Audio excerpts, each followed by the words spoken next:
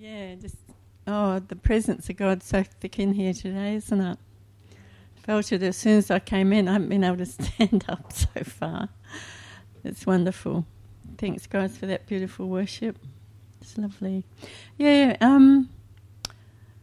sharing my faith. Yeah, it happens in lots of different ways at different times. And, I started a long, long time ago when I was about 13, I think. Yeah, sharing my faith with just kids at school. Used to have a little prayer partner that I used to pray with called Rosemary. And we met at a church camp and we decided we'd pray together for people who didn't know Jesus that we knew in school. So we did, and then we invited them to social activities like squash. We used to play squash and tennis, things like that, mostly sporty things. And they would come along and get to know that, our friends who were Christians didn't have two heads, and they were sort of normal, sort of. And then we'd invite them to church, and our pastor, Ron Bottomley, who was a Baptist minister at East Fremantle, he used to preach the gospel and they'd get saved. So that was easy. Didn't have to do much, really, just invited them along. And just reached out socially, really. So that's one way, and we're talking over a long period of time here. So I suppose through the years I used to just talk to friends, and have a coffee and lead them to the Lord in my home sometimes, just over coffee. Just if they were having problems, often you share their problems and just say, look, Jesus can help, and would you like to know him? And it was pretty, Jesus meets people at their point of need too.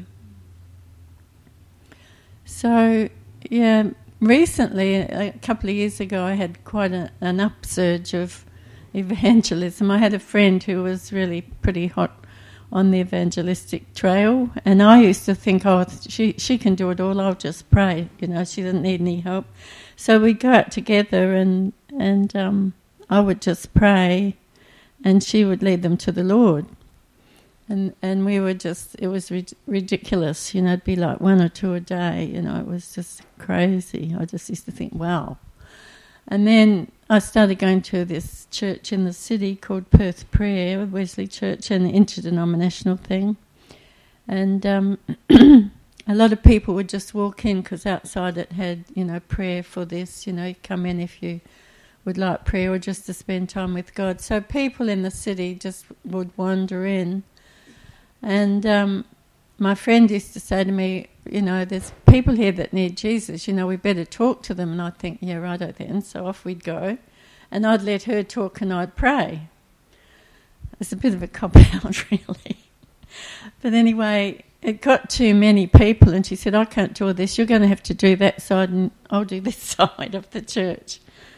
So that's what we did. And I always remember two people particularly. There was a lot of people came to Jesus in that place. And I remember this young girl, she was just sitting there looking a bit sad, and I just went up to her and just straight out said to her, would you like to know Jesus?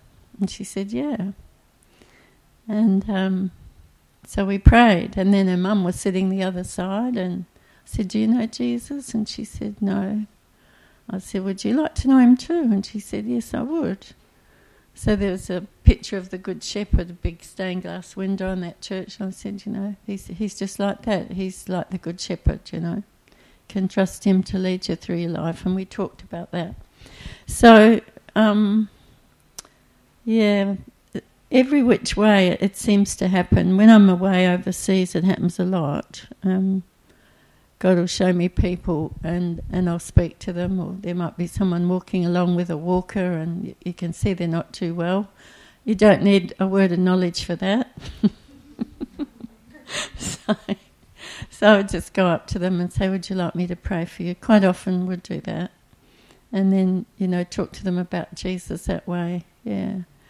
So there's there's heaps and heaps of different ways it comes up. I think the coffee shop thing was pretty amazing. Probably the latest thing that we've done, well, I've done by myself as well, is just walk into a coffee shop and just be praying in the Spirit and ask the Lord, is there anyone you want me to talk to? Is anyone here? And quite often, there'll be people that it's really obvious. Like one lady had a scarf on, and I thought, well, she's had cancer. I've had cancer. God healed me, so I shared that and led her to the Lord that way, because that's her point of need. She needs healing, And it's not hard, really. When people are in need, they really want you to pray for them. So to me, that's the easiest way, and I just believe. I was thinking this morning, Jesus is the healer, and he went around doing good and healing all those that were sick and oppressed by the devil, and that's what he still wants to do, and he'll use us to do that. He gives us his heart of compassion. If we are in that place, it's not hard, because he gives you that compassion to reach out for people. Some people, like the street people, sometimes can give them a little bit of money, but often it's, I met one man recently. He started to cry when I gave him some money, and I just talked to him about Jesus, and it's just really easy. Just say, would you like to know him? And you can ask him into your heart, and he'll just forgive all the things that you've done wrong, and he's going to welcome you, into his kingdom, that sort of thing, and there's been an incident the last couple of days. Person I know who's actually on life support now, and years ago he said to me on the phone, he was in a bit of a bind, and he said, I don't know what to do. I'm just so confused. I don't know what to do. And I said, oh look, you just need Jesus.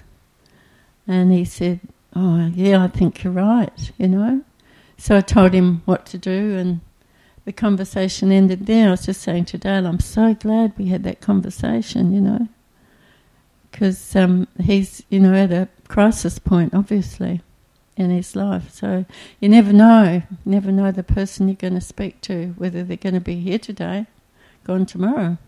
Yeah.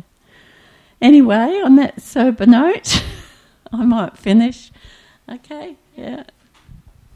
Thank you. Good, thanks, Mum. Really, it's just making ourselves available, and that's what we really want to be doing. It's not just about Philip and my job or a couple of other people. It's like it says, go into all the world and make disciples, and that's all of our job. And I don't think there's anything quite like introducing somebody to Jesus. It's like, if you want a buzz, if you want excitement, if you're a little bit bored, then do that. It does make us step out of our comfort zone, but there's some really cool stuff happens when we put ourselves in the place of, I will do whatever you ask me to do. I've learned that there's a real beauty in just saying yes to God. Often we go, no, I can't do that. Use somebody else. They'll be better at it. And there's people that you're the right person for them to speak to. Nobody else can do it like you will do it. And God has lined up good works in advance for each one of us to do, but we can miss doing them, and that's why we get bored.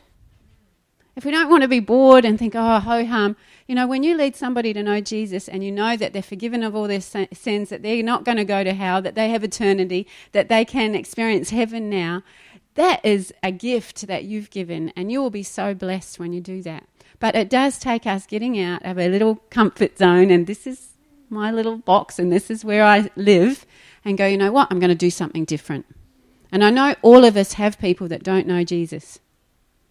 We all have people in our life, whether it's our family or our friends, that don't know him. But God knows their hearts and knows where they're at and knows exactly the right time and place for you to talk to them.